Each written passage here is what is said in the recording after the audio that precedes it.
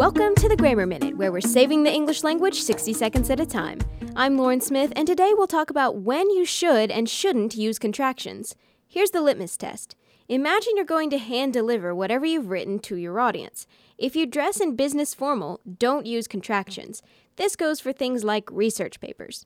If you dress in business casual or even less formally, use contractions. This goes for things like magazine and newspaper articles.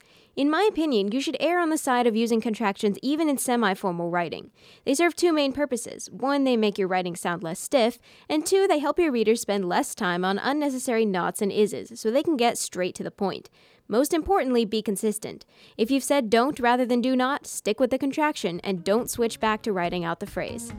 That's your Grammar Minute on Radio Free Hillsdale 101.7 FM. For more grammar tips and tricks, visit laurensmithbooks.com, and that's Smith spelled with a Y.